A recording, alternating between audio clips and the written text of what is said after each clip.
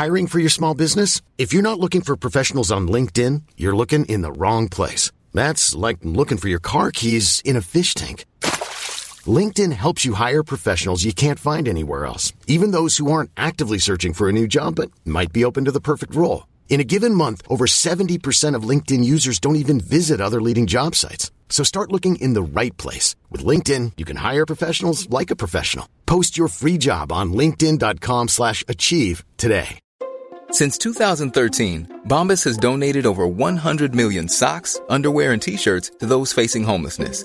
If we counted those on air, this ad would last over 1,157 days. But if we counted the time it takes to make a donation possible, it would take just a few clicks. Because every time you make a purchase, Bombas donates an item to someone who needs it.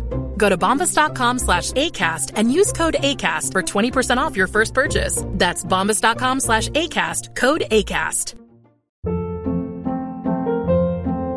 Hold up. What was that? Boring. No flavor. That was as bad as those leftovers you ate all week. Keke Palmer here. And it's time to say hello to something fresh and guilt-free. Hello Fresh. Jazz up dinner with pecan-crusted chicken or garlic butter shrimp scampi. Now that's music to my mouth. Hello Fresh. Let's get this dinner party started. Discover all the delicious possibilities at HelloFresh.com.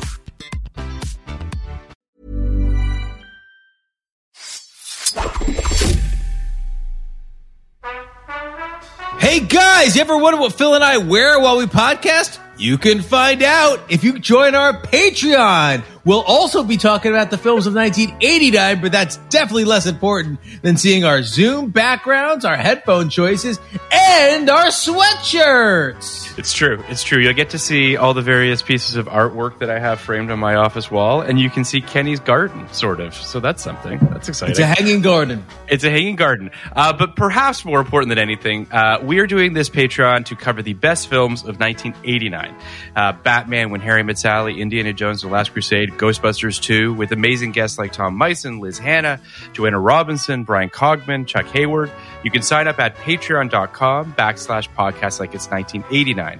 And for $5, you'll get access to all the audio of these fantastic episodes. For a few bucks more, you'll get video as well of our 99 and 89 episodes. And perhaps, most importantly, you'll be supporting us so we can just keep making podcast content for you guys.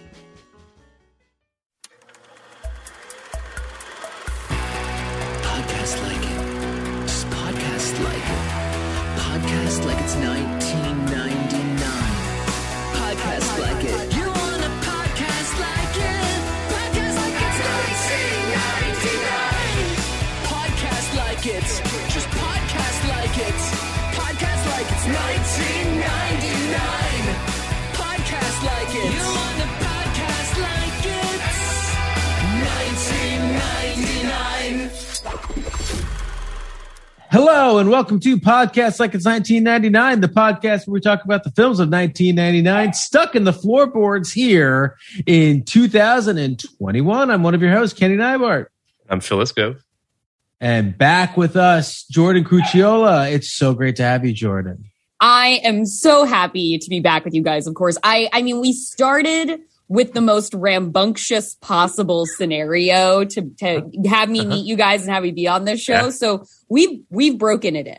We've broken it in. 100%. Yeah. This is going to be pretty rambunctious. I got to tell you, I'm a real Polanski head. So a bold admission in 2020. No, it's a lie. It's a lie. It's a joke. It's a lie. Yeah. I want to say though that like I didn't know when we came into General's Daughter what we were coming into. I mean, I Kenny and I both watched the film. Both of us had our issues. Anyone who's listened to the episode, listen to the episode. Yeah. It's a great episode. It's a movie mostly lost to time, though. Like, 100%. It doesn't get trotted out. Yes. 100%. And you came out with the hottest take and just really came out guns blazing. Yeah. Then I sat down to watch this film, unfortunately, for the third time in my life. Second for me. I saw it in the theater. Kenny and I planned on doing The Ninth Gate about 3 years ago, and that didn't happen. So we watched it again, obviously before this episode. I am very excited to hear what you think about this movie because I don't know if you're going to defend this film or not. No, and I've been like, what are they going to say? Like, what is this conversation going to be? Like, it could go many different directions. And I have no idea. I have no idea which one it's going to take.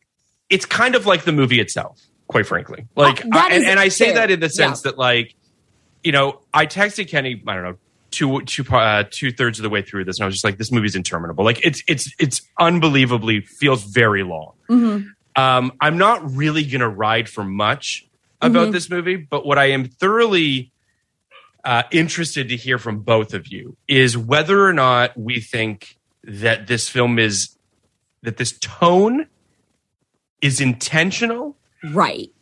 Is this a movie that is going out of its way to be some sort of a meta commentary, like Polanski kind of crawling inside the Rosemary's Baby, you know, thing and trying to kind of deconstruct it in a kind of humorous metatextual way? Or did this movie just get away from him? The score is jaunty. It's so jaunty. This movie is a situational comedy. This movie is somehow, and maybe this is a just having done the Planet Hollywood screen drafts bias, but this is the Hudson Hawk of fucking satanic occult mysteries. Yeah. Like this feels so like I should have watched a trailer for this before talking, because like now I'm like, God, how was this movie pitched to us? Because I remember it coming out and being like, it was a thriller from Johnny Depp. And like, I didn't have any thought about Roman Polanski. I was 14 at the time, but it was just like, he had a thought about you. There it is. Yeah. No shit. But it was just like, I remember I only watched it for the first time like last year. It was fairly recent. And so when I was watching this again, I was like, oh, I hope there's an alternative where I can get this for free somewhere. Like, I really didn't want to rent it again. Thank you, IMDb TV with ads. And that was how I watched it. I got mine on Tubi. Yeah. Tubi! I think it's great. on both of them, but yeah. I love Tubi. I have a disaster movie podcast. We love Tubi. So I know you guys must be hitting Tubi a lot. We hit Tubi hard. Yeah. I don't know. I was going to say I like this movie. I don't like this movie. I hate this movie. I think that this movie. When you said did it get away from him, I think it got away from him. Yeah. I think that's what happened, because there are. You think this is like he was in the edit and he was like, "What the fuck do I do with this? Like, what did I shoot? Yeah, and maybe we can. Maybe there's a way to salvage this as a straight thriller. Because there's too much farce in this movie to have not had some like intention of being like a satanic spoof almost. Right, a spoof. It feels like a spoof. Yeah. When your man Frank Langella walks into the satanic routine and goes mumbo jumbo, and then kills Lena Olin, says mumbo jumbo a dozen more times. Yeah, he says mumbo so jumbo, and it gets everybody to stop. Like Frank Langella saying mumbo jumbo just gets everybody to be like, uh-oh. What? Like, it's not like there's no commotion. There's no what's going on here. Everyone's just like, oh, well, mumbo jumbo. Like, I guess we better pause the proceedings. I couldn't help but think about, you know, the whole like the meme of like understanding the assignment. Right. Yeah. And I was like, did Frank Langella understand the assignment? Did Johnny Depp understand this? Was there an assignment? Like, you can't help but sort of watch it feeling like an assignment. What is this? Did everybody get a sealed envelope with a different assignment? And nobody was allowed to tell everybody else their assignment. Fun. That's a good way to make a movie. That is. I like certain movies that are happening in this movie. I like the movie Lena Olin's in. Lena Olin's doing a great job. Sure. I like the movie Frank Langella's in. Yeah. Johnny Depp is wandering through all of them like it's the movie Stay Tuned, and he's just clicking the channel and he's ending up in different fucking scenarios. Yes. The silent the girl, like I think she's only credited as the girl, the like probably supernatural bodyguard. It's like I don't know what she's doing, but I don't know if she's told to do anything else. Like it's go girl, give us nothing. Like I don't like.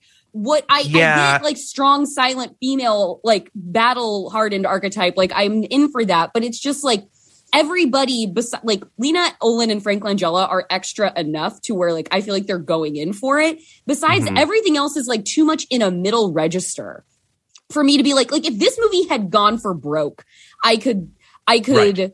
You know, but for the Roman Polanski of it and the Johnny Depp of it, be like, you know what? There's value here. But this one, I'm just like, I remember watching The Tourist with Johnny Depp and Angelina Jolie. Sure. Angelina Jolie, who's my number one of ever. I absolutely fucking love her. And I was like, this is the most boring goddamn movie I've ever seen. It's so boring. Like The Tourist is the most unbelievably aimlessly boring thing I can remember experiencing in a movie theater. And then watching this, I was like, did Johnny Depp make 2 The Tourists in his life? Like, what is this? Well, The Tourist... What are we sleepwalking What I do kind of love about The Tourist is that he gained a whole bunch of weight before shooting it because he thought that the character would be fat. And then, then he shows up on set and they were like, what the fuck? And then they spent like millions of dollars CG making him thinner. Oh, really? Okay, I was going to say, because I remember him being slim in that movie. That's they hysterical. CG'd his weight off. Wow. He obviously thought the character in this movie should be unbelievably boring. He is such a cipher. There's nothing going on within the context of this person's mind, and it's a real almost control for what a movie is like with a protagonist who has no internal monologue. And who has no drive, who has, and also you know nothing about this guy. You have absolutely no You're right. interest He in this guy's only exists survival. in the timeline of this movie. He has no before or after life. And he only exists on top of that. He only exists to kind of like you know. It's not even like he's putting this movie on his back. It's like he's wheeling it along. It's like he's kind of like he's in the airport. He's kind of wheeling this movie along, going from place to place, figuring out like literally the most boring fucking mystery of all time. Like childish shit. Yes. Now, it's like crazy how a mystery that ends with presumably accessing the gate devil to hell is so like him walking into the infinite light at the end. You're just like, oh. Like, and he's just like, and like the fact that they have him go back to a location he was just at, it's like he left and came back. You had this movie end with a man leaving somewhere and coming back. Like, was the woman fucking him in the grass while the building burned behind? Was that part of the ritual or was that just for fun? And then the Deus Ex Machina of the piece of paper that just happens to fall off of the top of this bookshelf so that he can, you know, piece together the final piece of this mystery, if you will. I'm mostly worried about the brothers. I want to know where the twin old men brothers are the best. They're the best. Well, that's another example of like, those guys only exist. They only could exist in a great movie. Except this one. Like you don't come up with old like I guess they were twins. Portuguese or were they Italian? I couldn't figure it out. Spaniards, I think, because they were in Lisbon. So they were it was Portugal. It was Portugal. Two old twin Portuguese guys who have a pretty basic understanding of how Lucifer would sign his name in an engraving, that he would use Roman letters and just go ahead and write clearly a shared mind. Who are clearly one human. Was it one guy or two? Did you guys check it out? Was it actual actor. Twins? It was one actor. Was it? Yeah. Okay. I saw. I saw the credits and I was like, who are those? Oh, that one. But that's adorable. Okay. Yeah, but adorable. It feels like you stepped into a Terry Gilliam movie for about 10 minutes in that scene, and you're just like, well, this is a movie that I would have been interested in watching. Has anybody made a good movie like the movie we are thinking he was trying to make? I'm going to pause at something here, because I'm very curious as to whether or not Jordan agrees. I watched Personal Shopper for the first time last weekend, which is a masterpiece. Sublime. It's perfect and it's wonderful and everyone should watch it. Mm-hmm. I kind of feel like tonally, on some level, there is sort of, it's like Roman Polanski was trying to make Personal Shopper and just failed miserably. Like he's trying to kind of do a ghost story that's like they have sort of similarities. Of a ghost story. I mean, and the fact that because it isn't like, it's not just supernatural at the end. We have Silent Woman who, like, with the glowing green eyes, and she clearly like lightly flies, and we just like he never seems to notice that. Like, he knows she's odd, but we never address the fact that she can fly. He doesn't address any of this stuff. No. I guess the reason that I'm sort of putting it next to Personal Shopper is that there is a similarity in the sense of the journey itself is somewhat similar in a supernatural journey with a grounded person for the most part who is sort of pulled through a supernatural thing. The difference, of course, there's many, many differences, but like the mood and the tone of this movie is all over the fucking place. Whereas Personal Shopper is obviously like very locked into what it's doing and it understands what it's doing. Yeah. But like, it really comes down to this. So the Johnny Depp thing, I think, is worth sort of unpacking for a second here, because Johnny Depp does he have 3 movies in 99 or just 2? I think he might have 3. Yeah, he must have been prolific at that because time. he obviously has Sleepy Hollow, which comes out in November of this year. But he's and that's obviously a big movie for him. But I kind of feel like this is him sort of sleepwalking through this movie in a way that I don't completely understand why. Yeah, of course he has Astronaut's Wife as well, Kenny, which we have talked about. Horrible movie. So horrible movie too. So he's got like Ninth Gate in March. He's got Astronaut's Wife in August, and he's got Sleepy Hollow in November. Sleepy Hollow kind of opens the doors for him because it's a big fat hit. But I give Johnny Depp. I give Johnny Depp the actor a little more credit than Sleepwalking. I think this was a decision. My sense was that he made a choice to play this understated. I think so too. I think he made a commitment to droll. You know what? I'm going to be the foil for whatever, like, because this is shenanigans. Like, I'm going to be the foil for shenanigans. But, like, Roman Polanski is making a movie about shenanigans that, like, how committed are we to the shenanigans? Like, because this movie, to me, the thing that I kept thinking about that this movie made me most remember, because it feels like a noir. Like, it feels like its core is trying to be a noir. Yep. This movie, to me, is if Dead Men Don't Wear Plaid wasn't funny. Do you guys ever see Dead Men Don't Wear Plaid? Yeah, the Steve Martin movie. One of my absolute fucking favorite Steve Martin movies. It is an assemblage of footage of classic films with Steve Martin playing the only like concurrent live action or one of the only concurrent live action people, like linearly. And he plays, I think, Marlowe. So funny. He plays Detective Marlowe, and he gets like cut in, like he'll be filmed in a train car, and then on the other side of him, it's fucking Veronica Lake. Joan Crawford. I had no idea that's what that movie was about. Yes, that's brilliant. Dead Men Don't Wear Plaid is a Frankenstein of classic films, and Steve Martin playing the hard-boiled detective, solving the mystery through scenes with various classic films stitched in.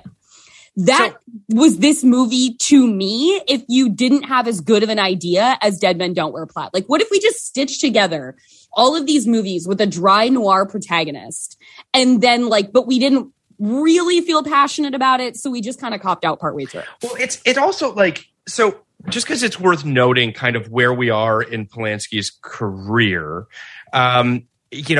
he kind of obviously does Trying Tenant 74, does The Tenant, Tess, Pirates, Frantic, Bitter Moon, Death and the Maiden, this movie, The Pianist.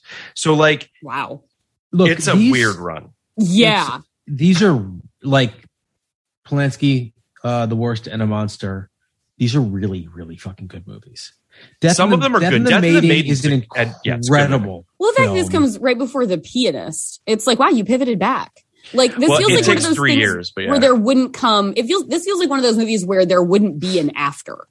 You would just be now he makes straight to video on demand kind of shit. Well, but I mean, I know this is going to sound glib, but like, there never should have been an after, obviously, right? Like, he should have been in jail. So he was a fully fucking he's convicted. Like, it's he was. I mean, he fled because he was going to be put in prison, not because it was I don't want to get charged. No. Oh my God. There was and we could spend as much time as we want on this or as little, but it certainly, when you talk about Polanski, you kind of have to and the fact that he was still kind of able to make these movies that were still put out by major American studios is a real shocking mind fuck. Right. I think he is convicted of rape. I think that happened around, I just want to kind of throw it out. It was around 77. I think it's around 77 because I'm looking it up right now, but basically his trajectory is 77. A bunch of Polish films. Yep. Rosemary's Baby. Robert Evans brings him over for Rosemary's Baby. Yep. I think he does a couple other things. Chinatown, What, Macbeth, yes. What? And then Chinatown. Yeah. What, exactly. And then Chinatown, in a lot of ways. When's Revulsion? Revulsion. That's 65. Repulsion that's like his second movie. Repulsion.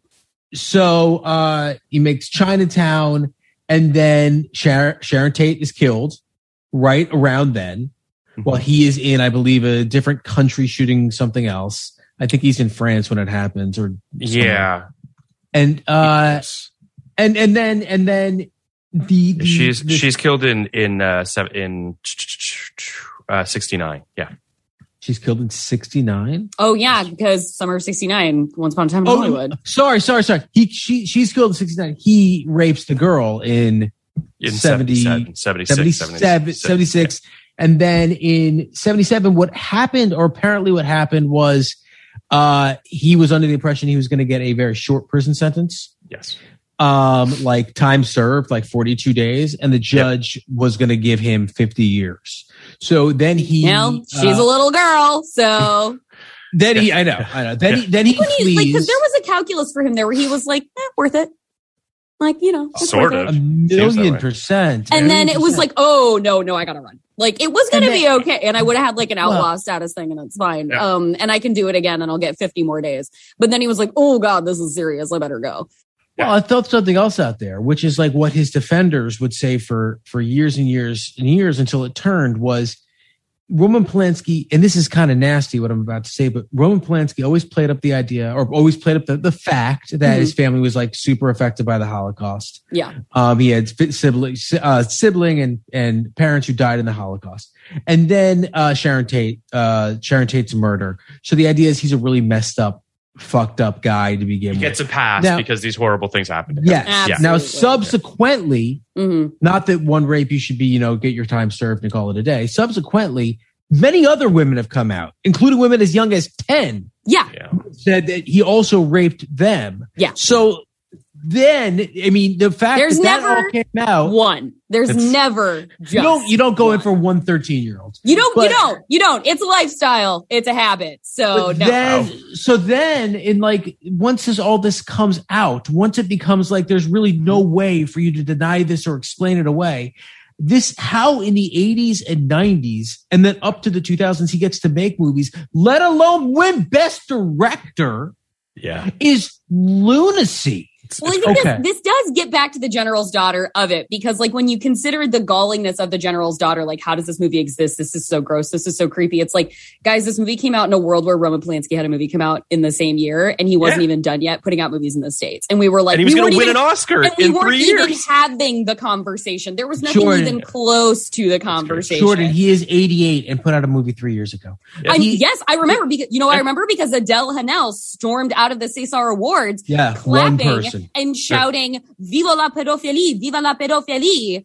and being I think 3 actresses left the César Awards, and she wasn't hailed as a national hero for that. I'm kind of amazed that controversial move. I'm also kind of amazed. Like, we don't talk about Carnage as a movie because it. Oh my God, you're right. You're right. But like, we got Jodie Foster, Kate Winslet. Christoph Waltz, John C. Reilly all signed on to make a movie with this guy. Yeah, man. Yeah. Like, and these are people, I mean, Jodie Foster, obviously renowned, willing to turn a blind eye to bad people, it seems. Right. Renowned. But Kate Winslet, I thought would be above this, but she also, the art from the artist. Did a Woody Allen film shortly thereafter. You don't want to get too caught up in these weeds, but like, they're no better than anybody else. Like, I mean, like, who famously turned down a Woody Allen movie, or turned down a Roman until Polanski movie? 2018? Yeah. Nobody. I have never heard a story before 2018 or 2019 of someone saying, I will not work with this person because he is a rapist, or I will not work with this person because he is a racist. I will not work. I've never, maybe with Mel Gibson a little bit, but like, for like 15 minutes. For like 15 minutes. But then like Andrew fucking Garfield's making a movie that again gets nominated for Best Director, Best Picture. Yep. So like everyone got and over Texas it. is Gilead and America hates women. So like it's all just of a piece, which is just like, it's just phenomenal to look at it and be like, let's just acknowledge for a minute, you guys, because it's like, oh, that's so fucked up when you look at it like that. I know. I almost look at it more. I really like, again, not trying to like say I'm better than any of these people. I think like the lesson of humanity is, like what Steve Zahn said in White Lotus, like nobody sees their privilege. And I really, truly believe that. I think most people are fucking garbage when they get to a certain level. But I think it's worth. Just to finish the point. Just sociologically, just what we've allowed to have happen in this country, in this culture, in this world, is it's truly like deeply troubling. Yes. 100%. Well, when anything can become normal. Yeah. Anything can become normal. And then once it becomes normal, undoing it has to be a devoted, fucking constant, relentless practice of undoing to break a habit, to break a pattern. And everything also became normal. The major sort of piece of all of this to some degree is they have to start making bad movies. If they start making bad movies, it's really easy to jump on board and be like, fuck them. Because now they're not making anything that we care about. And to both of your points, this should have been the beginning of Roman Polanski makes bad movies. We're done with him. But he pivots, to your point, and he makes the Pianist, arguably maybe one of his most personal movies, and wins the best director, and it gives puts wind back in his sails. This should have been the beginning of the end, and unfortunately, he makes the Pianist. But I do kind of want to. They always called the Pianist. The Pianist. I remember they were very specific about calling it the Pianist. Because they didn't like that it sounded like pianist. It sounded like penis. It didn't sound like pianist. You know what I mean. So I'm going to give a brief synopsis of this film. Dean Corso, played by Johnny Depp, specializes in tracking down rare and exotic volumes for collectors. Boris Balkan, played by Frank Langella, has recently acquired a 17th century satanic text called The Nine Gates, a legendary book written by Satan himself. With the Nine Gates in his possession, Corso soon finds himself at the center of a strange and violent going-ons. Not only is his apartment ransacked, it appears that he is being shadowed ferociously by others determined to regain the book. The Ninth Gate opened on December 24th, 1999 in Los Angeles and New York, and then it opened wider. A Christmas release. It opened wider I'm into that. On March 10th, 2000. It would go on to make $58 million on a $38 million budget. So this movie made money. Like, $58 million in 99 is probably close to $100 million today. Yeah. It's got 43% on Rotten Tomatoes from critics, 57% from audiences. I'm going to read two brief clips of Ebert's 2-star review said Roman Polanski's The Ninth Gate, a satanic thriller, opens with a spectacularly good title sequence. I don't agree. And goes downhill from there. So bad. It's that so title sequence is so long. And there are it keeps going through gates way more than 9. Way more than 9 gates in that title sequence. It's also just like that title sequence, which is a good 3 minutes, maybe 5 minutes long. Yeah. In a movie that already feels It was a good 3 to 5 minutes of Twitter scrolling for me. It's just like, what is before this? we were really nailing it with 3D animation, it thought it was nailing it with 3D animation. The movie does a good job of mirroring its deaths with situations from the tarot deck and making the Telfer widow, played by Lena Olin, more sinister by, I think, inserting electronic undertones beneath her speech. I also like the atmosphere evoked by the dialogue, which isn't too dumbed down, uses some of the jargon of the book trade, and allows for us to follow Corso's process of deduction as he figures out what the engravings mean and what Balton's true motives are. It's just that the film is a film of such big themes should be about more than the fate of a few people. While at the end, I didn't yearn for spectacular special effects, I did wish for spectacular information. Something awesome, not just a fade to white. I also think that's definitely Lena Olin's voice. Yeah, 100%. Like Lena Olin always sounds, that's one of the coolest things about Lena Olin is that she sounds like that. I totally agree. The AV Club, however, says Polanski, however, knows this well and wisely refuses to let the film take itself too seriously while just as wisely avoiding self-parody. For all its unabashed trashiness, The Ninth Gate remains an expertly crafted, eerily effective bit of satanic noir from its start to somewhere just before its finish, helped by at every turn by Johnny Depp, who seems even more aware of Gates' inherent absurdity than Polanski himself. How embarrassing for that person. Correct. It may be the sort of film enjoyed published on the internet. It may be the sort of film enjoyed against your better judgment, but The Ninth Gate is hard not to enjoy anyway. What the fuck movie did they? I don't know how you can praise it like that and say that the star. That the director didn't understand what they were making, but thank God the star did. But thank God Johnny Depp was there to save this movie. Yeah, it's like, well, it seems like the guy leading it in front of the camera had a much better grasp of what was going on than the director, but this is a hit. But I will just say, for what it's worth, Johnny Depp does have a history, for all intents and purposes, of quote unquote understanding the assignment, right? Of course. And that was how he notoriously epic Pirates of the Caribbean that is what it is because Johnny Depp shows up and is like, this is the movie. And they got lucky that he did that. I mean, Benny and June works because of how he plays that. Like that's him. That's or Edward Scissorhands. Impossibly beautiful man who can actually convince you that he can play right. And we were even talking at the beginning, before we even got on mic, we were talking about Nightmare on Elm Street because we're doing that on the Patreon. Nightmare on Elm Street. He kind of understands the assignment early on, right? Like he's one of the, that's his first movie ultimately. Yeah. And it's like, he just locks into a thing. Now, sometimes it doesn't work, right? We're looking at it here, Mordecai's and other, like there's lots of examples of movies where he just locks into a thing and they're just like, what are you doing? Yeah. But this, I think, is just a boring performance. Like whether or not he's conscious of what he's doing. And I would agree with Kenny that I do think that Johnny Depp has chosen the thing. I think he's made a choice. I don't think he's made the choice to exist in a world that is this farcical. Correct. The funny thing is, the movie I keep coming back to that I do think is farcical and extremely effective in his farce is Eyes Wide Shut. And it reminds, like, in terms of a movie that is able to kind of at once be thrilling and be scary, be emotionally resonant, but also be like over the top ridiculous at times in a way that like, so if you're in the right mood to watch Eyes Wide Shut and have fun with it, there's fun to be had. If you're in the right mood to, a lot of fun to be had throughout the entire film, right?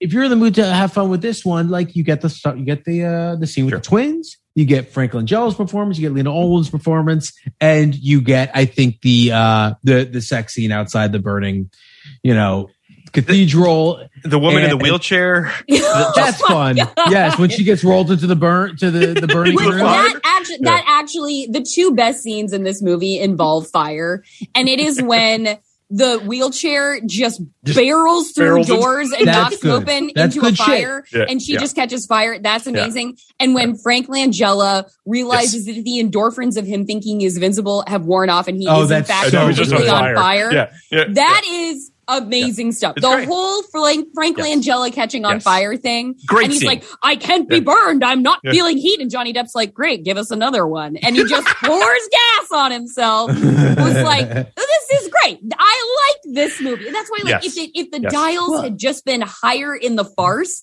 I think it actually would have jibed for me. That's why your Hudson Hawk analogy was such a good one. Yes. Because like it could have been just like that movie is committed to the bit. It's so silly. Yes. But if it was all Frank Langella burning himself alive, well, that's great stuff. Well, I think ultimately Hudson Hawk is about a man who wants a cup of coffee. It's a man who wants a fucking cappuccino. Who doesn't? But I also think Hudson Hawk with him sipping a cappuccino is about as climactic as Johnny Depp walking into a palace of light. That's why, Phil, when you say like when one of your bumps was the piece of paper floating down exactly, well, it's a bump because this movie takes itself a little too seriously. Yes, but if it was a sillier movie, that's exactly the kind of Deus Ex Machina that would feel like hilarious. That would have worked in Hudson But it's Hawk. also like, you guys Definitely. are speaking of two paths that I think are really interesting, because I think it also would have worked in Eyes Wide Shut, by the way. well, that's so the Eyes Wide Shut, the level of difficulty that Eyes Wide Shut is playing at is why I think it's a fucking masterpiece. Right. And it's what and perhaps this movie was trying to achieve that. But you know, it's there are a lot of similarities. I mean, there are similarities between, you know, Tom Cruise's character in Eyes Wide Shut and Johnny Depp's character in this movie. Like, It's episodic, it's a journey. There's a lot of there's the hint of the supernatural, although this goes farther than that. But but I agree with both of you that like there's a lack of commitment. Or a lack of understanding where you're gonna lose me, is a lack of commitment of what it wants to be doing. That you're just kind of like it's. We've talked about this many, many times on this podcast, and Jordan, I think you'll be on board with this too, which is, you know, an understanding of intent and of a filmmaker. Yeah. And as a viewer, you have to feel like the filmmaker's committed to something. They have a vision for this thing. And if you feel that confidence, you'll go along for the ride. This, like, okay, where are you going to drag me along to? Right. What are you going to do here? This, I'm so checked out because I don't feel like he's committed to it and really knows what he wants to be doing with it. It also, the pacing is fucking languid. Like it's a really brutally paced movie. Yeah. And I don't mind a long movie, but like when I like clicked on that, like remembering how I felt about it the first time, then seeing that 134 minutes, I was like, ooh, right. That's a big 134 right there. And then you like also 3 think hours about, like, of Suspiria from 2018 did not feel that long to me. I've still never seen that movie because I'm a big baby. But I do think that, and I get scared of things, but I look at like Johnny Depp performances like Secret Window, Nick of Time, The Tourist. Like there is this weird little like lane of just sort of. When he plays it straight, it's very boring. Right? Yeah. It's like he really does have two. It's like he has two speeds. It's full speed and at park. Yeah. And but you know, he plays it straight in Donnie Brasco, and he's amazing. So there's there's certainly. It's almost. I mean, like he can do it. Yeah. He's just not the guy to go to. Well, and I think like where like almost another parallel in my mind when I watch this movie is like Clue. Like the movie Clue has like more suspense in it, actually. Yes. Like I feel a sense of tension when I'm watching Clue, and it's a fucking comedy. It is a farce. But like when the singing telegram girl shows up in the doorway and she's lit only backlit and she's just in shadow, you're like, oh my God, what's going to happen to the singing telegram girl? And when they're like running around the house, you feel a sense of like bated breath of like, what are they going to discover next? And there's somehow more suspense in Clue than there is in a movie about one man learning to harness the power wholly of Satan and determine his material destiny on earth. Erase me from the book of life and write me in the black book of death. Like, okay, that should be more fun. Yeah. Well, yeah. I want to live deliciously in this, so fucking give it to me. Before you just, gave me the log line, I didn't know what the log line was. Yeah. And I feel like the movie didn't know what the log line was because, the movie's not about Johnny Depp. The movie is about Frank Langella. Like I would rather see, now again, there's no reason to rewrite this movie, but you would rather, you'd rather see the man, the lunatic devil man's pursuit of being erased from the book of life. Yeah, like those scenes where people are just getting killed for their book, like old people are getting murdered for their books. Like that sounds like a crazy ass movie that I want to watch unfold. Yeah. But we watch all the parts. Like it's like we don't see the crimes. We just see the crime solving. And guys, police work is boring. Like the majority of police work is boring. That's why shows have to make it sensational. Yeah. And we're just watching the police work here. The other movie that I thought of as I was watching this the other day, Kenny, is also another 99 movie, 8mm. Oh, wow. Yeah. 8mm is got a lot, and it's problematic in its own ways. It's grisly. It's grisly, and it's crazy, and it's what have you. But, again, committed to a bit, right? Like, Schumacher was a guy who was like, if nothing else, I'm in 110% on this thing that I've decided. They should have so is Nick Cage.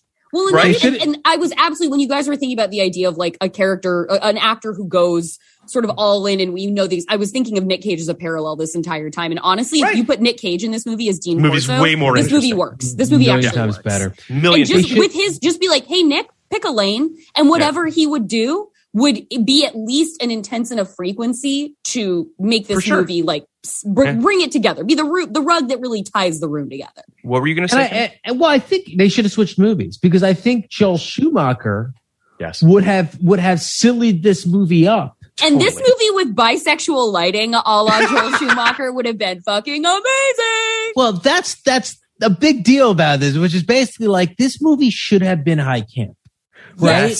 Yes. God. And like, that's where this movie would have like sang a little bit. Whereas Joel Schumacher is such a weird filmmaker to me, because when he goes for it, he's a lot lot of fun. Batman and Robin, baby. One of the worst movies ever. So much fun.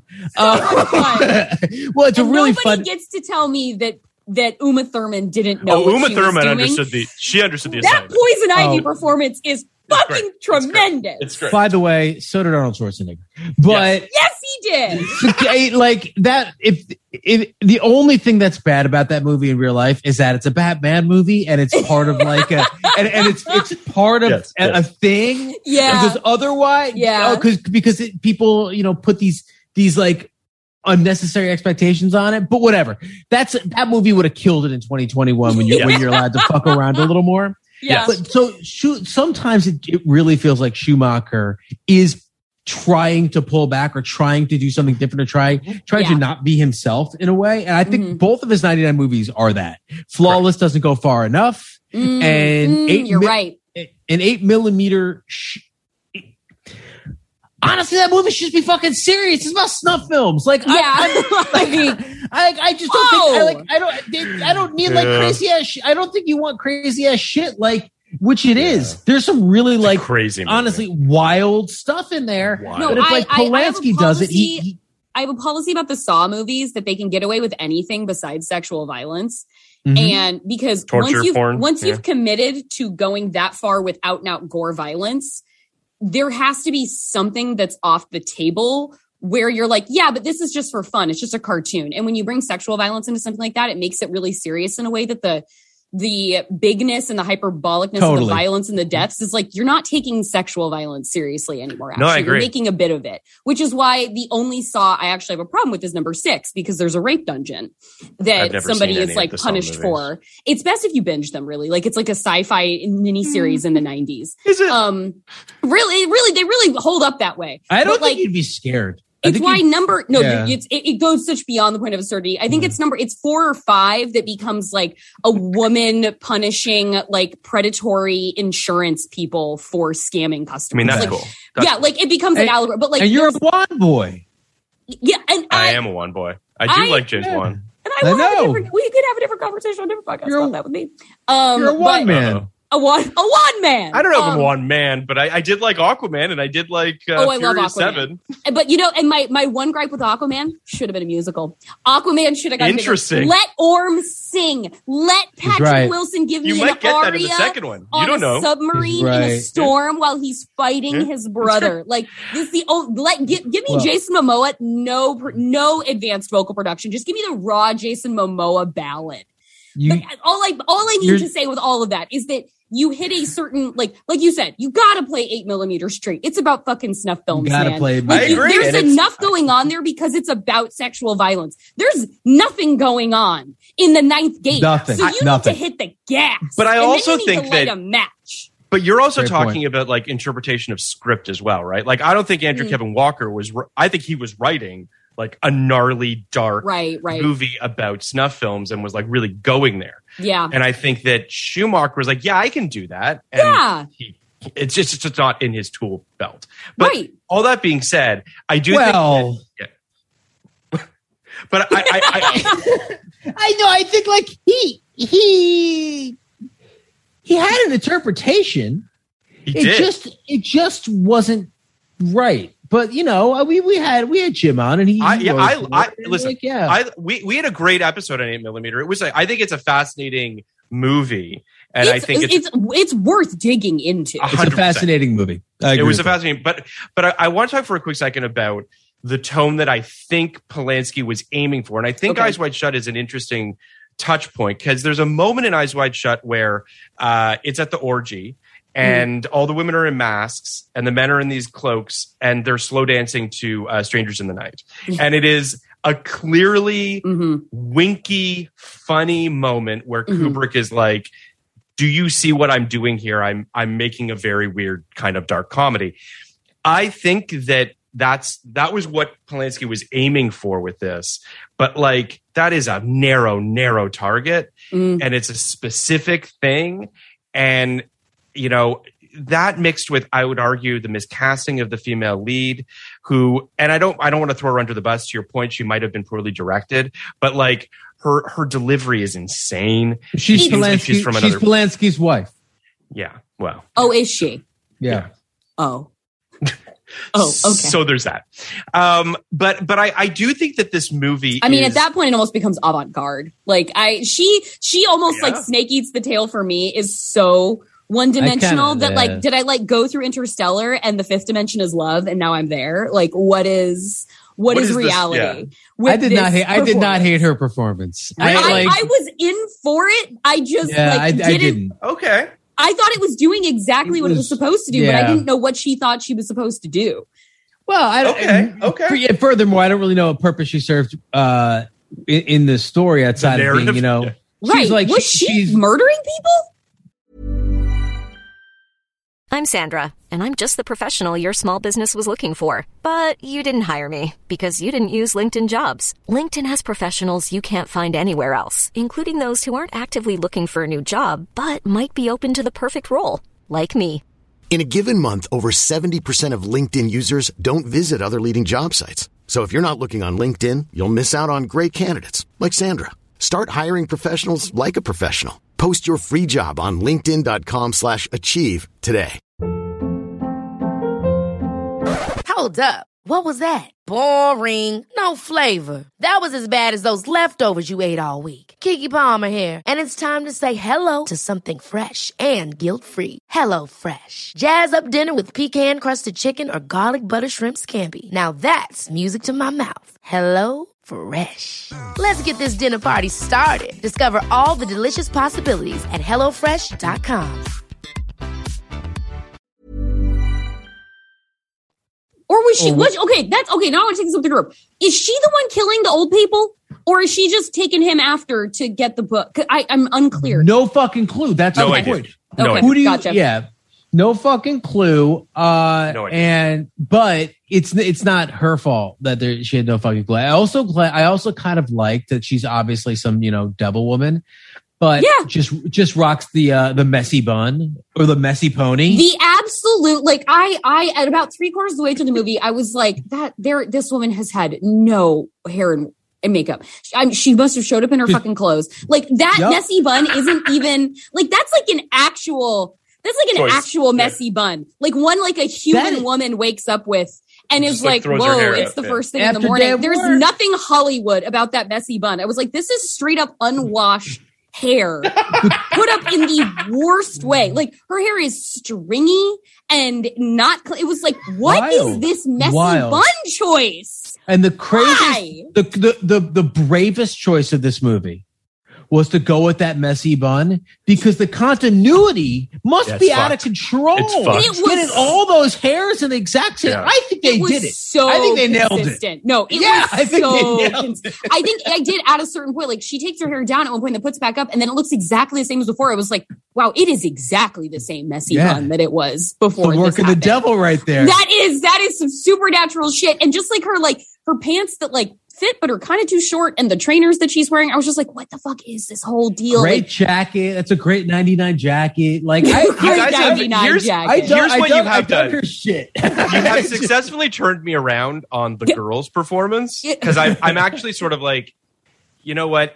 There is a choice there. And it's at least it is befuddling in a somewhat compelling way, unlike kind of anything else in this movie. And at least she's a Cypher as a supernatural character. Like Johnny Depp's character as a Cypher is like, no, you're a human man. Like, why don't I understand anything about you? At least with her, it's like, well, you're not human, and maybe you're not even real. And like, so at least Does anybody else see you when you're in a room with this guy? Or are you Tyler Durden? Like, what are you? What are you? So I want to point out one other thing, another missed opportunity in this movie, which is this film is shot by Darius Condry, which is one of our best cinematographers in the world. City of Lost Children, Seven. Recently he did Uncut Gems. I mean, a phenomenal cinematographer. This movie is so flat and colorless. The palette is boring as fuck. The special effects are all the green screen shit looks absolutely terrible. All the green screen driving things, it's like awful. that at a certain point, it was like, is this becoming the biggest argument for this as a satire? Because this is like, we've gone beyond parody with these like motion, like images behind us when they're on the motorcycle. It was like, is this like Bringing Up Baby? Like, are maybe we this in is the a good 1940s? movie. Maybe I was wrong. Maybe this is good. Like this I will never pass up a chance to remember how huge Frank Langella is. That guy is a big man. He's a big man. Big. You know what? I like him with hair. He is so intimidating. That hairpiece large. is crazy, though. I like him with hair. I think he's a good murderer. He's a good murderer. God, he's good. He's a good murderer. I really, really like the Frank Langella who only is a high class villain. Yes. God. And then we in my Skeletor. mind's eye, real Frank Langella is a high class villain. I don't know what he's getting up to, but like Frank Langella, the man, is a high class villain. That man is a Bond villain in our real world. He's elegance, the stature, everything. And then we fucked it all. The weirdest thing is like, okay, so he fulfills his destiny and plays the greatest high class villain of all time, Richard Nixon, right? And gets an Oscar nomination for it. Yeah. And then we decide, let's try him out as a good guy. No. Yeah, we come on. Look at this guy. I don't. He's great in The Americans, though. Great in The Americans. I was going to say great in The Americans, though. Like that show is so fucking like that's such a weird mind fuck that like he might be playing like. All right, here's the thing about that show. That show is about people who are ostensibly villains, like geopolitical villains. But they are presented as protagonists, as sympathetic protagonists throughout the series. They're written that way. You are meant to sympathize with them. It is one of the most deft feats of balancing that reality. It's impossible. Right. Like that. And I have my issues with The Americans as it wore on. But wow, like doing that over the course of a six season show. I want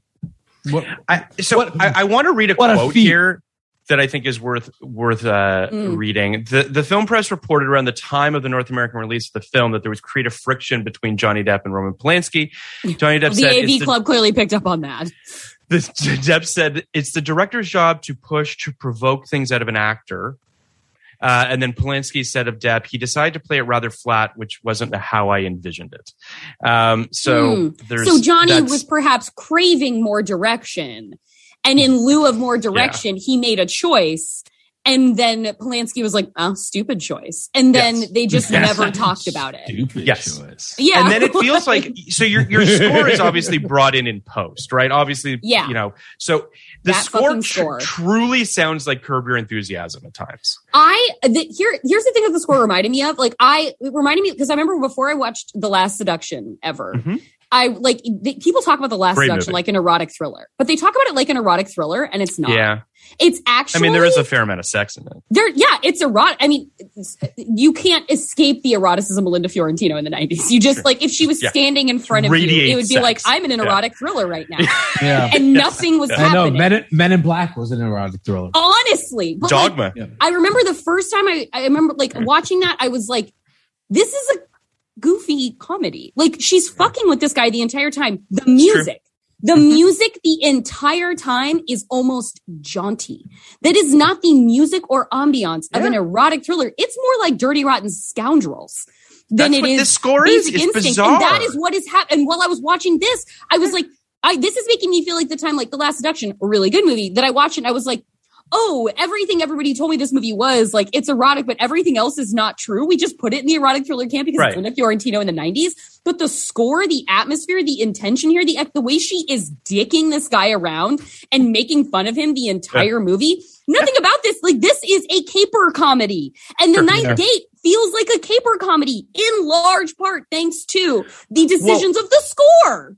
Well, because this is the thing, and Kenny and I, we've talked about this on many other episodes too. But like, you as an audience member don't know, quote unquote, how to feel until a score comes in. The score is truly underlining that's okay. the intent of the movie, and that's fine. Yeah, But if you take that rule, sound design and music, what makes horror in the cinema. But I think that if you take that lesson and apply it to this movie, then this movie is a straight up comedy, because the score is pretty much comedic for 70 or 80% of it. It's like, is this an Inspector Clouseau experience? Like, what are we? Is this like midnight on the like Ninth Gate Express? Like, where is this music taking me right now? So it's an interesting point, because the score does betray this idea that this is a farcical satire of movies like this. That's not where I would have gone with it. I would have gone. I would have gone so much bigger and more over the top, and more of this absurd gothic stuff. I don't think, just for me at least, I don't think you're making fun of anything with a score like this. I think you are causing some cognitive dissonance with a score. You are. It's not commenting and it's not subverting. It's just making you go, I think I saw something about, I've only watched one episode of White Lotus so far, but I saw a tweet about Speaking of score.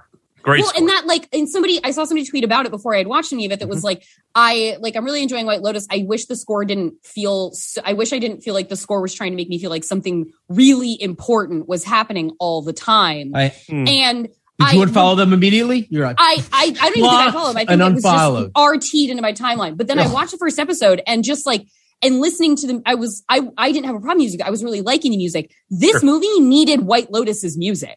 Like I was like, oh yeah, I get what that person is saying. Like I do feel like something, but like it's supposed to. And in the scope of what's important in the show, something really important is happening. And like, it's so funny that how and what we build tension around. This movie deserved a score, even like the White fucking Lotus had. Could you imagine if it had that? It would be awesome.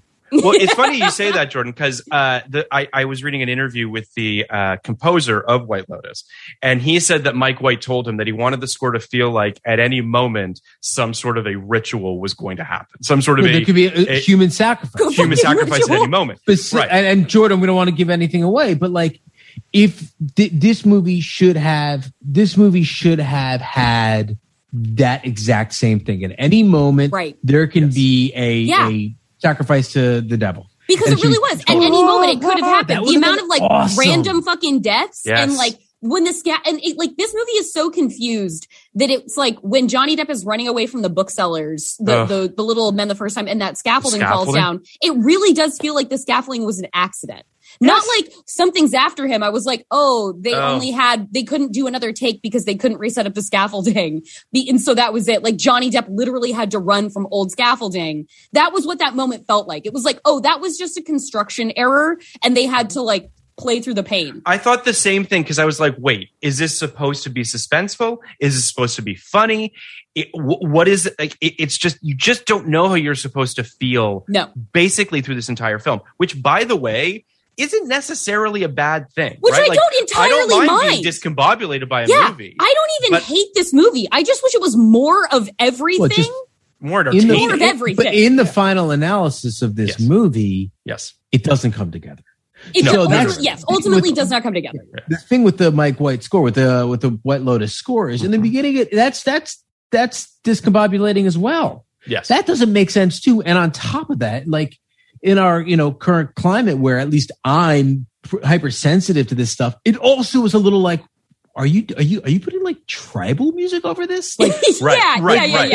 Are you fucking insane? Yeah. And then at the end, what are you doing? That's how it feels. It's like this, not even like this is a choice. Like, this is crazy. Yeah. And then at the end, it really fucking comes together. Well, and the whole thing makes perfect sense. Yeah. What I liked about it, because it would not have even occurred to me if I had not seen that tweet to really even, I would have just accepted the music as it was coming at me. But when they said that, it was like, I wish it didn't make me feel like things were really important. And I was like, but isn't that the point though? Because if what we're in is like a circus of the mundane with these rich white people, the point is that everything is extreme in this context. Like, it's like, no, but this is life and death with the most banal shit you can imagine and the most entitled people possible. Like, the point is the cacophony. The point is the imbalance. And in this one, it doesn't feel like the point is the imbalance. It just feels like somebody had their heart set on that music the entire time, and it didn't matter what the movie ended up being. It was like, no, but this is the score I said I would have. Or like, all the composers are busy. This is what we've got. Yeah. That's why I love that. That's what excited me so much about the Matrix trailer. Was just this feeling of not. I mean, the way Go Ask Alice is awesome. That's not what I'm talking about. But so just this feeling of like, oh, thank God someone is trying again. Like, just thank God. Like, like, at this point, it doesn't even matter if it's good or bad, because like, I know that I'm going to experience something. And that's the thing with the, like, regardless of how anybody feels about Jupiter Ascending or Speed Racer, I was initially cool on Speed Racer, but then I came around to it, but I've always loved Jupiter Ascending. You don't doubt that no matter what the Wachowskis are going to give you, they're going to go all in. Yeah. No matter what Resurrections is, it's going all the way the fuck in. There's going to be zero holdback in this movie. When it's just Jupiter Ascending a bad movie, misses the point. And like, furthermore, like, it's really looking a gift horse in the mouth. Like, okay, like, I get that, like, you know, look, it doesn't work, but like, look at what you're getting here. Look at what you're getting here. Look at what they're giving you. What the Ninth Gate needed was an Eddie Redmayne and Jupiter Ascending performance. It needed that level of weird, specific crazy. That if this film Eddie starred Eddie Redmayne, is for that. I agree. It's really, you know, it's funny because I feel like, and people have been saying this for a long time about how way ahead of the game the Wachowskis are and have been for so long. Yeah. And, you know, I just rewatched Reloaded and Revolutions, and it's just like, I need to do it. I need to finally do the revisits. I remember how both those films were, you know, at the time they were received very poorly. Yeah. Everyone was like, what is this? Yeah. And then now, I mean, the reclamation is slow, right? But I guarantee you that people will go back to those films before Resurrections comes out, and Resurrections is going to tear it all apart all over again. And everyone's going to just be like, but wait a second. So now I got to wait 20 years until I can understand Resurrection. Yeah. And like, I will fully acquiesce that Matrix, Reloaded, and Revolutions, it's just too galaxy brain for me. Like, that's the rubberiness of the effects that kind of limited them in certain ways. Like time. That. Sure, like that. Like, it's just a product of the time. Like, that's not anybody's fault. But I remember that bugging me at the time. It was like, but you did such a good job in 99 and it looks so cool because you didn't try and do too much. But that was like the biggest thing that bothered me about the Matrix movies, but they just started looking at video games at a certain point. As far as the content of them go, I don't pretend to understand Bjork. I don't pretend to understand Bjork is my girl. Movies. Don't. No.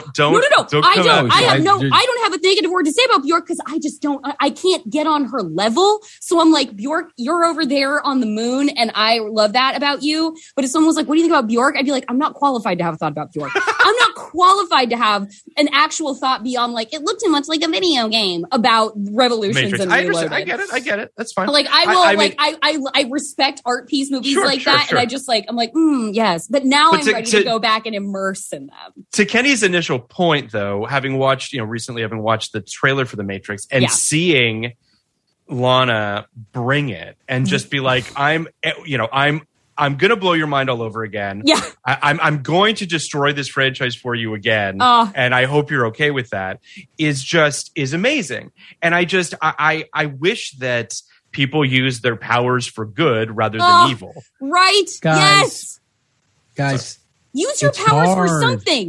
Use your powers for something. Like, please be fearless. If you're rich enough to be okay forever, please be more fearless. Like, if this really is the last thing you're ever going to make, but you're good, then fucking go for broke. Like, I had a fascinating conversation once with Gary Dauberman, who makes not fascinating movies at all. He makes like Annabelle movies that are fun. He makes roller coaster movies. And I remember going into this interview with Gary.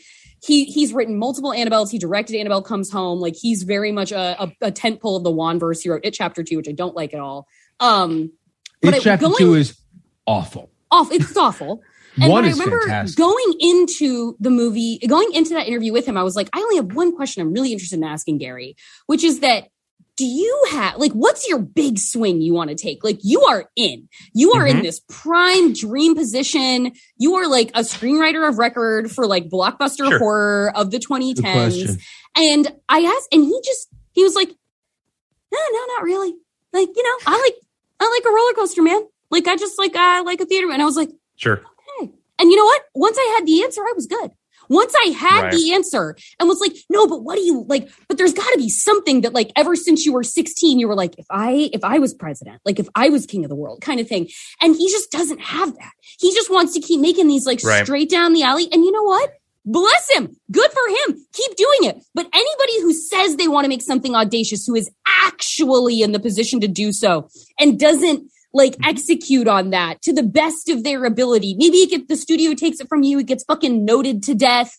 Like, the thing that makes me so mad about like Justice League is the idea that it's talked about as anything audacious when it's just long. It's just long and depressed. Like, and we do depressed now. That's a thing we put in art. Thank God there can be like emotional and mental health nuance to things. But like, guys, this wasn't daring. It was just extra. Like, but can I also, I want to add, with the fucking Matrix, Jupiter Ascending? No, 100%. I want to add one other wrinkle to that too, because I don't necessarily think it needs to be so binary. Like, I think about the fact that, like, put your money where your mouth is, Chris Nolan, and buy a movie theater, or decide to become. I wrote an entire essay about this that supports a whole bunch of new filmmakers. Yep. If you're so adamant and want to help with the filmmaking landscape, then do that. And not just him. This goes for every filmmaker. No, anybody who is on the level of QT, who is not doing what they he's can buying to movie theaters. To actually put cinema in front of people the way Tarantino is. It's like, do you love this or not? Because this is your job, isn't it? Like, this is your industry. This is you putting nice air on chairs in your offices to support your workforce. Like, this is what you can do for these things. Martin Scorsese is, like, yes, director, but a preservationist, an advocate of global cinema. Absolutely. Like, are you A-list and are you richer than God or not? Like, Kenny, did you have something to say about that, Kenny? Nothing you're saying I disagree with. I agree with every word you're saying. The flip side of the coin, and this is what I was like saying in the beginning is, I was saying, like, when I was like, it's hard. But I wasn't saying like it's hard because it's a big. Did we lose Jordan? Yeah. No. Oh no, we got her. She's there. I wasn't saying it was hard. Oh, she muted. She muted. I wasn't saying freeze ended. Okay. I wasn't saying it was hard because it's a big lift. Yeah. I'm saying it's hard for two reasons. One, not everybody's a Wachowski. Right, and which I you don't guys begrudge know. them that. Of I'm course, just saying, everybody I'm just knows. saying the people who want to take the cuts, I want them to take the cuts. But if you want to make down the line, I'm in for you. I back sometimes, and then again, I'm happy he did this, and it's not nice to really shit on him for it. But like, sometimes you're Colin Trevorrow and you're making the book of that guy, Henry, and the book of Henry, that guy, and that's your big swing, and that is very clearly like, this is my passion project. This is inside my bones, and like I think that definitely falls more into like the more power to him than the ha what a loser category. So it's partially like, look, it's hard. Like, it's hard to do what the Wachowskis do. It's hard to do it, like, to do what David Fincher or yes, I completely agree. The second thing is, it is like your story about Gary Dauberman's interesting to me, because at some point when you do this and you work for other people for so long, you do start to like get into this mental health space, which is like, it is a job.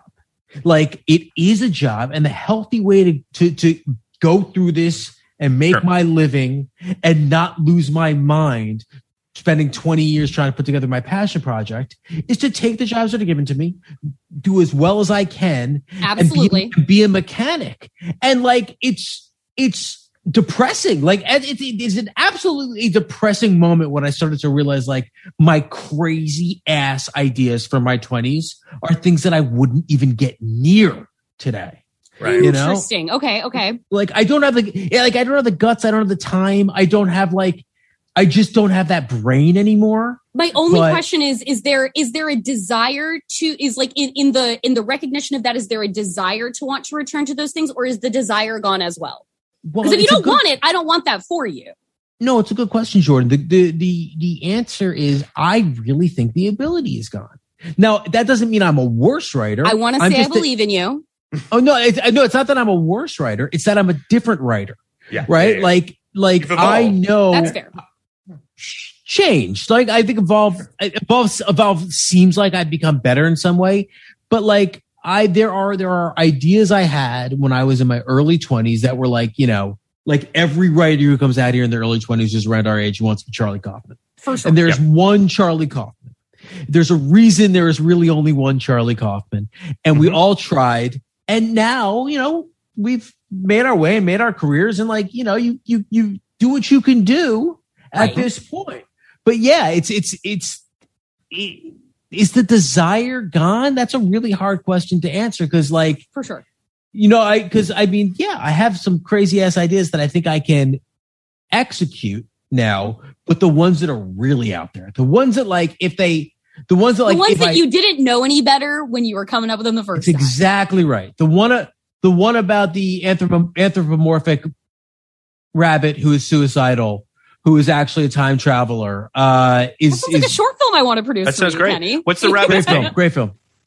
His name is Suicidal Bunny. I never gave him a name. It's not going to happen. As somebody who's like on, like, as wanting to be a producer, and that is like what I'm building myself toward. I have screenplays that I've written, and they are all the most like, give me a 4-quadrant audience. This is a beatdown movie. The premise is what's a cool way for people to die, and then like writing that. Right. And I think they're fun, and I think they're really good. But I want to get fucking rich, so I can pay people with Suicidal Bunny ideas to make their shit, because I don't have the Suicidal Bunny brain. I don't have the Bjork brain.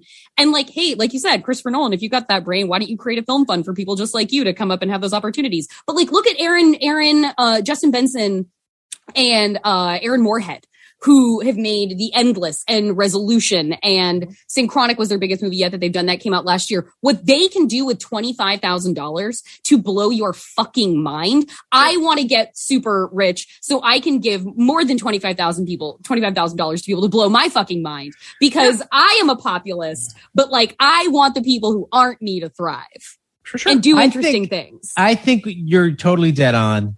And I think, you know, the thing that's like deep inside of me, it's very similar to what you're talking about, is this idea that populism in cinema is not what dummies think it is. It's not simplistic. Yeah. It's not. Anytime you want to have a Transformers episode in some capacity, I am right there for you. All right.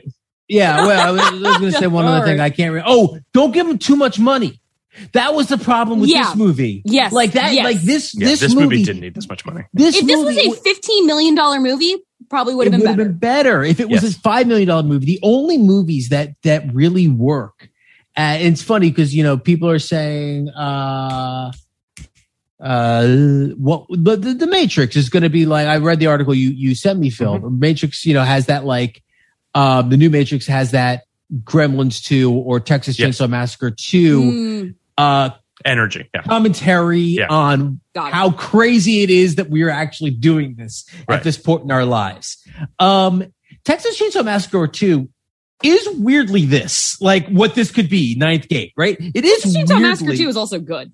That's what I'm getting at. Yeah. It's weirdly like it could be this, because he probably had $1 million to make that movie, and it like maybe if that. And he just used every tool in his tool belt. A movie that I talk about constantly, The Neon Demon, I think is a really good example of this, because if you watch it with the director's commentary, I would highly recommend if you have any interest in this movie whatsoever, because Refn, like at least 3 or 4 times throughout the commentary, he reminds people, he's like, and remember, we're watching a comedy right now in the most dry and like apathetic way. He reminds people it's okay to laugh. You're watching a comedy. Like he wanted every genre to exist in this movie, and he's having a lot of fun. And I could see like if you just dismiss it out of hand, that's completely fine if it's not your thing. But if you're willing to engage with all the things that it's trying to do, it is trying to make every kind of movie at the same time, which is to me a worthy big swing endeavor. But it also is so much cheaper than you think it is. Like he's like, well, at that point, at a certain point, he talks about like a wardrobe item. He's like, at that point, $500 was $1 million to me, and I just couldn't spend that. And so you're watching this movie that like is built around beauty and the worship of it, and like models and things that imply expensive and that imply money, fashion, beauty, gorgeous women, nice restaurants, like photo shoots, spectacular. And he's doing it all on a shoestring. And also he's doing it with an actress who's 15 at the time, and Elle Fanning. And he asks her in the commentary, do you think it's weird to do this kind of movie at this age? And he's like, would you do anything differently now that you're 18? And she's like, I think it makes it better that I'm this age. And he's like, honestly, I do too. Because if you'd been 18 when I would have made this, I would have done a lot more to you. Like, I would have put you through a lot more in this movie, but because of the restraints, because of the constraints forced by the facts, the budget, the age of the starlet, he had to make different choices that I think completely strengthened the integrity of the movie.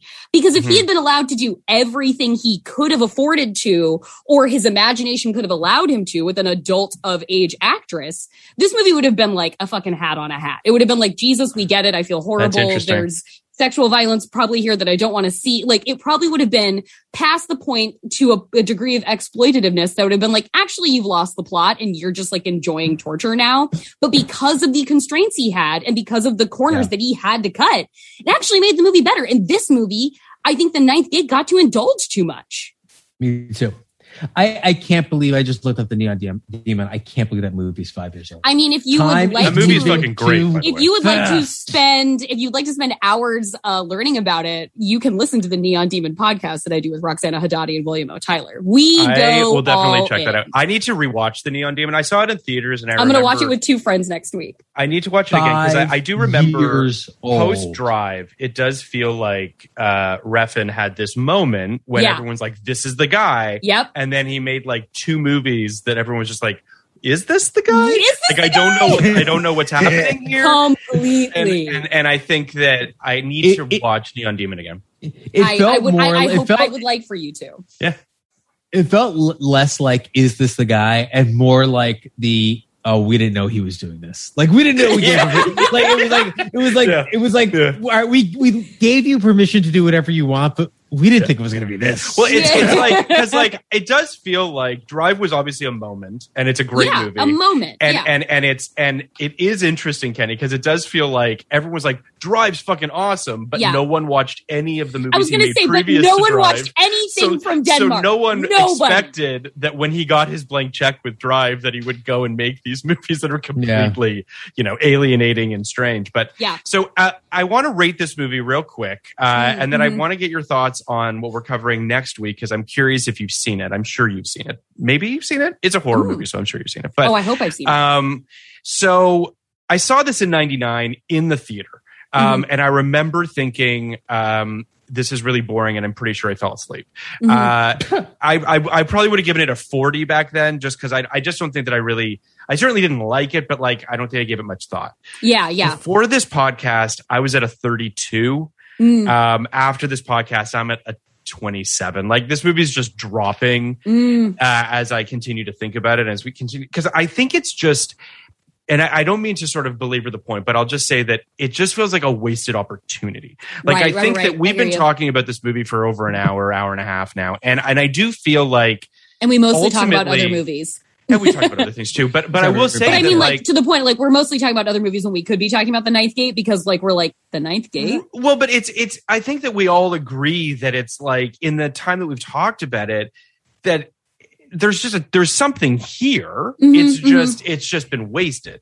Yeah. And not just the money, but just like there's a lot of talent here. Yeah. That's just not being capitalized on. Kenny, what did you think? Where are you at? What's weird, Phil, is I started in a very similar spot, 37. and before this, and I'm going up. Exciting! I'm going to go up to a 47. Interesting. I don't think this is a good movie, right? But I also don't think like we talked about it. I don't think we avoided talking about it the way we avoid talking about some movies. We have done that. And I think the things that we did talk about are kind of fond memories for me. I love that. The aftertaste of this movie is not as bad as I thought it would be, because going down, it's pretty bad. Like if you're gonna watch this movie, you're gonna sit there and hate it and hate us. Yeah. But after, don't watch this movie, guys. But after it's like, if you really think about the silly and the funny and the goofy, it's not that bad. I'm going 47. That's what I'm going to win. I have to shout out one moment in this movie that was, I think, maybe the peak of ridiculous to me, when Johnny Depp and the girl they're breaking into Mrs. Telfair's apartment. Yes. Or sorry, hotel room, because they're going to steal back the book, but she's already left. And they get close to the door. They're at the door right as the bellhop inside is opening it to take out the bags. And they scurry off like they're not going to be seen.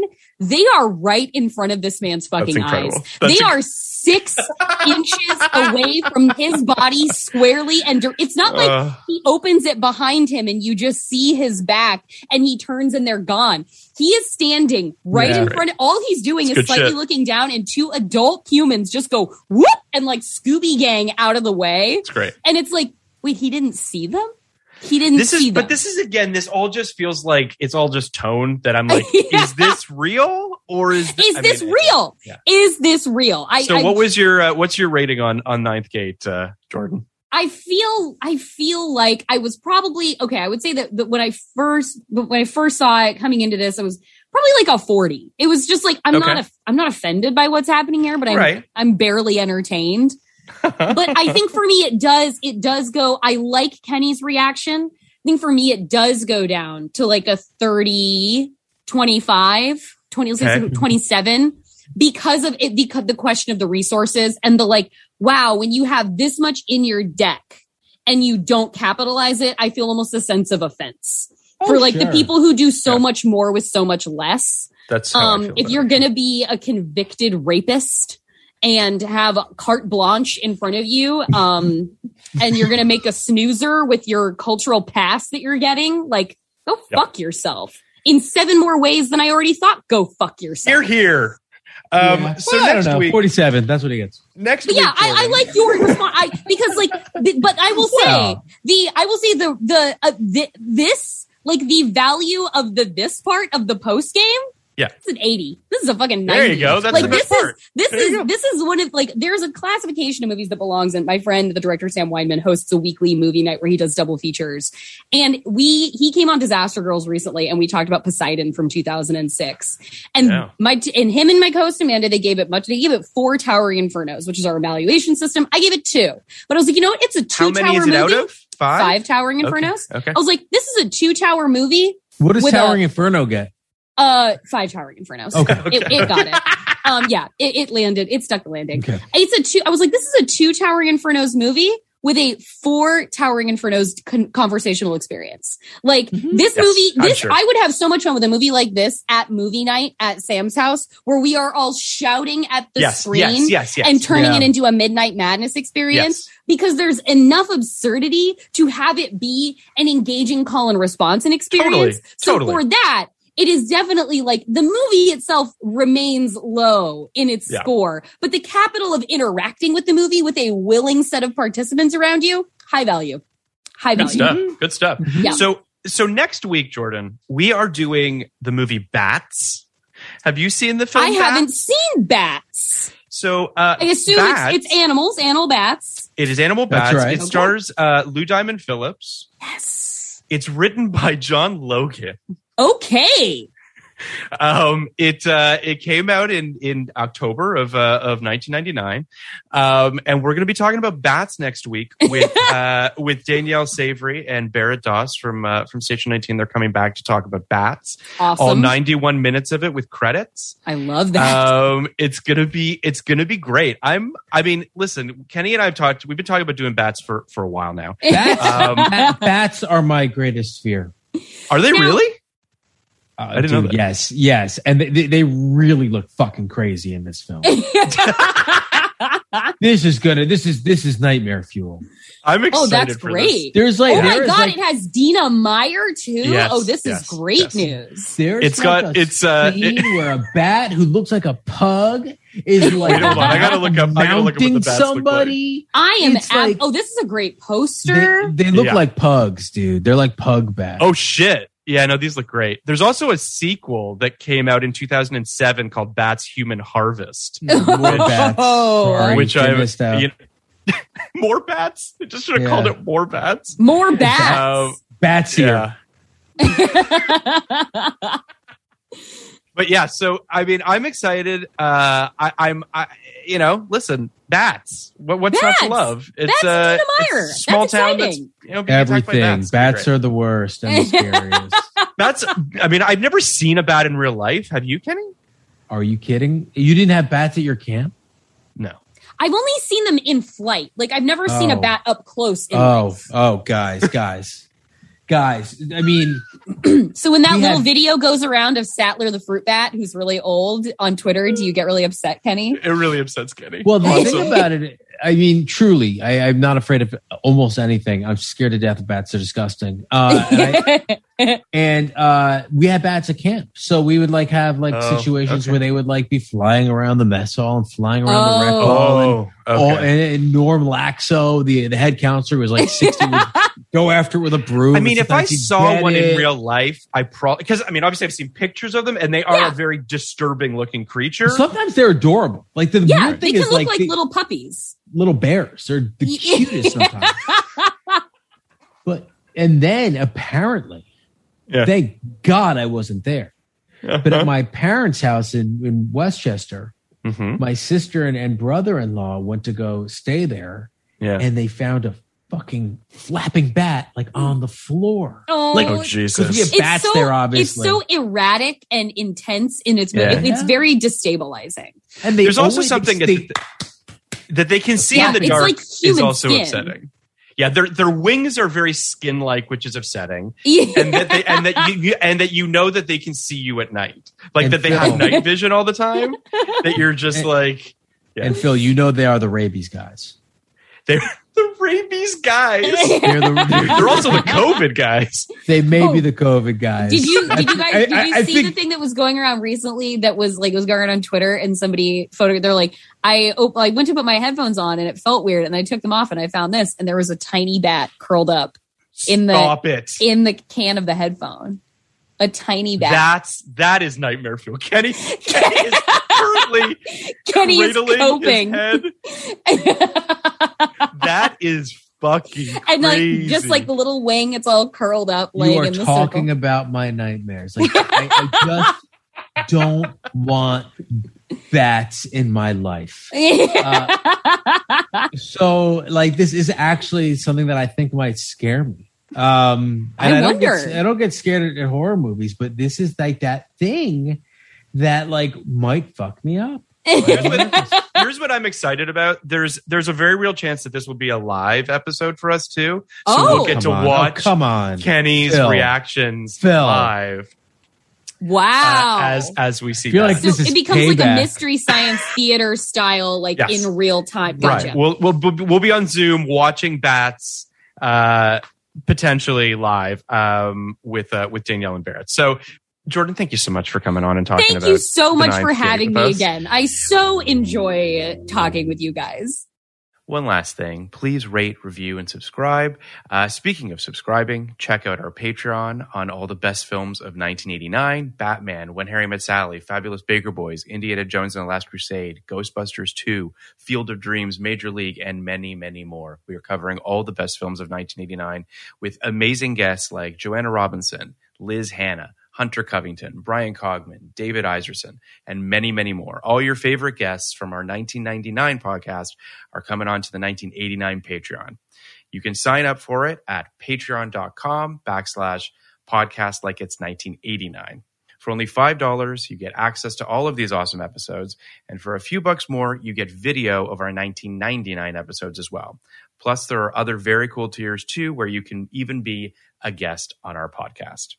Please check out our Reddit as well at reddit.com/podcast like it's. We're also on Twitter at podcast like it's 1999. We're also on Instagram at podcast like it's 1999.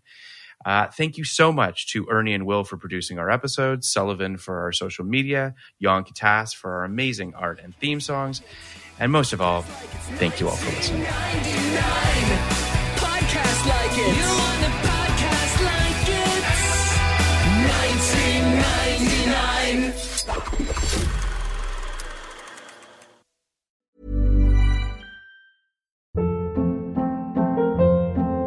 Hold up. What was that? Boring. No flavor. That was as bad as those leftovers you ate all week. Keke Palmer here. And it's time to say hello to something fresh and guilt-free. Hello Fresh. Jazz up dinner with pecan-crusted chicken or garlic butter shrimp scampi. Now that's music to my mouth. Hello Fresh. Let's get this dinner party started. Discover all the delicious possibilities at HelloFresh.com. Hey, it's Paige DeSorbo from Giggly Squad. High quality fashion without the price tag. Say hello to Quince. I'm snagging high-end essentials like cozy cashmere sweaters, sleek leather jackets, fine jewelry, and so much more. With Quince being 50 to 80% less than similar brands. And they partner with factories that prioritize safe, ethical, and responsible manufacturing. I love that. Luxury quality within reach. Go to quince.com/style to get free shipping and 365-day returns on your next order. Quince.com/style.